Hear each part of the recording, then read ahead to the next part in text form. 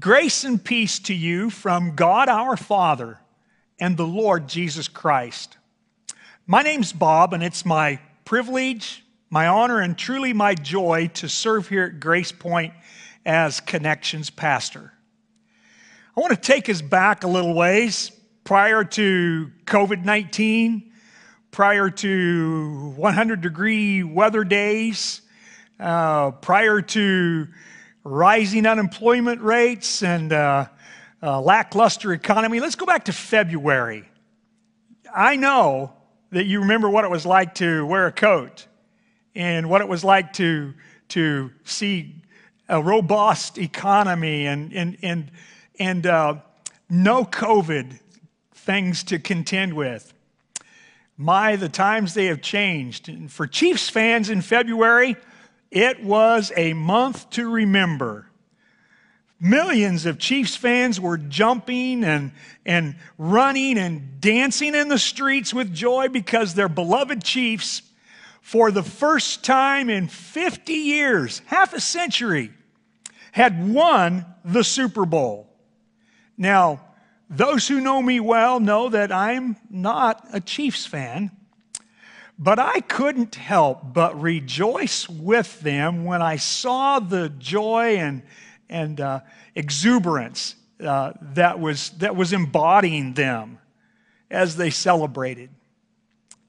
Now, maybe for you, joy's not found in a sports win, a championship. Maybe for you, joy's found in your favorite restaurant reopening. Maybe for you, it's a long-awaited promotion or a new job opportunity that you've long sought after. Maybe it's getting the news that you received a scholarship that you thought you had no shot at. Or maybe it's the birth of your very first child. Congratulations, Preston and Sarah, on your new daughter. Perhaps it's God's answered prayer for you, Brian, that He answered your prayer to be able to walk your one and only daughter down the aisle. What a time to celebrate. Perhaps it's having received your last chemo treatment, Maria. And I want you to know that we rejoice with you, and your whole Grace Point family and friends are continuing to lift you up in prayer. Joy has many sources, and I want us to discover another one of those today. So open your Bibles, whether it's printed or electronic version that you have, to the New Testament book of Philippians. In this short letter from the Apostle Paul to his church family in the Greek city of Philippi, Paul uses the word joy, or a synonym of it, 16 times. And it happens while he writes from a prison cell.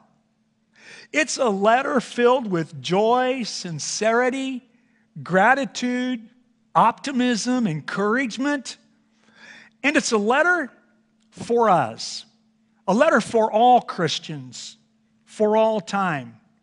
You know, one can't read, in my opinion, this letter, Philippians, one can't read this without being changed. It's like a glass of sweet tea on a hot summer day, but better. The English word joy in our New Testament is used here in the passage that we'll be looking at, and in most places throughout the New Testament version of the Bible, is translated from the Greek word chara. And it means, you guessed it, joy. It's synonymously glad or happy. And such a feeling can be the result of circumstances. But make no mistake, as Paul writes this letter, his circumstances are anything but joyful. He's in prison, and Paul's not happy about that. He's not happy about the circumstances to his beloved church in Philippi that he's writing to. because they're going through some really tough times, not unlike what we're experiencing these days in our culture. But what he is happy about, what he is joyful about, is Jesus.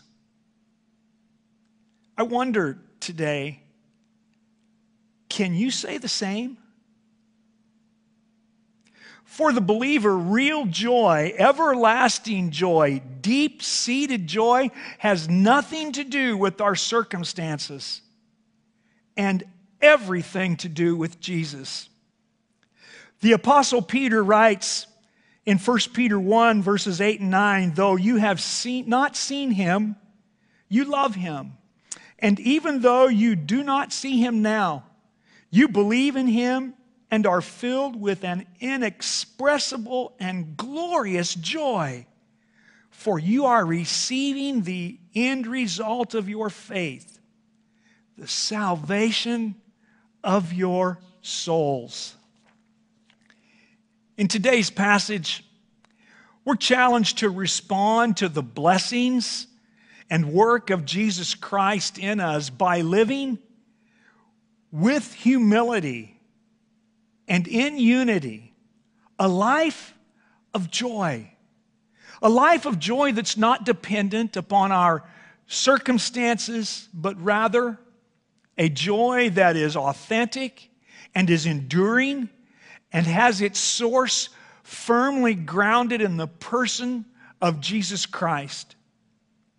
Now, if the Philippian church will do this, whatever happens, whatever circumstances come, Paul's joy will be complete. He'll be dancing in his prison cell over the church. Whatever happens that's conducting itself in a manner worthy of the gospel of Jesus Christ. But like the Chiefs and their championship run, success is not only an individual effort, it is a collective effort. It's a team commitment. And it is for us at Grace Point as well. Successful, evangelistic, kingdom-building, joyful churches bring Paul, and more importantly, Jesus, complete joy when they live united in a world that's kind of upside down right now. When they live united and in humility for the glory of Jesus Christ to the people around them. And here's what that looks like. Paul writes, if you have your Bibles open now to Philippians chapter 2, Paul writes beginning in verse 1, and I'm reading from the New International Version.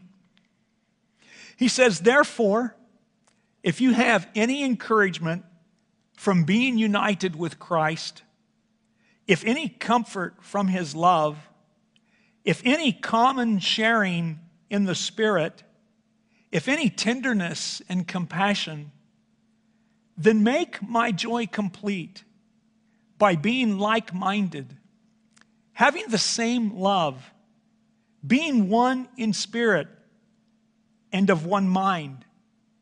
Do nothing out of selfish ambition or vain conceit.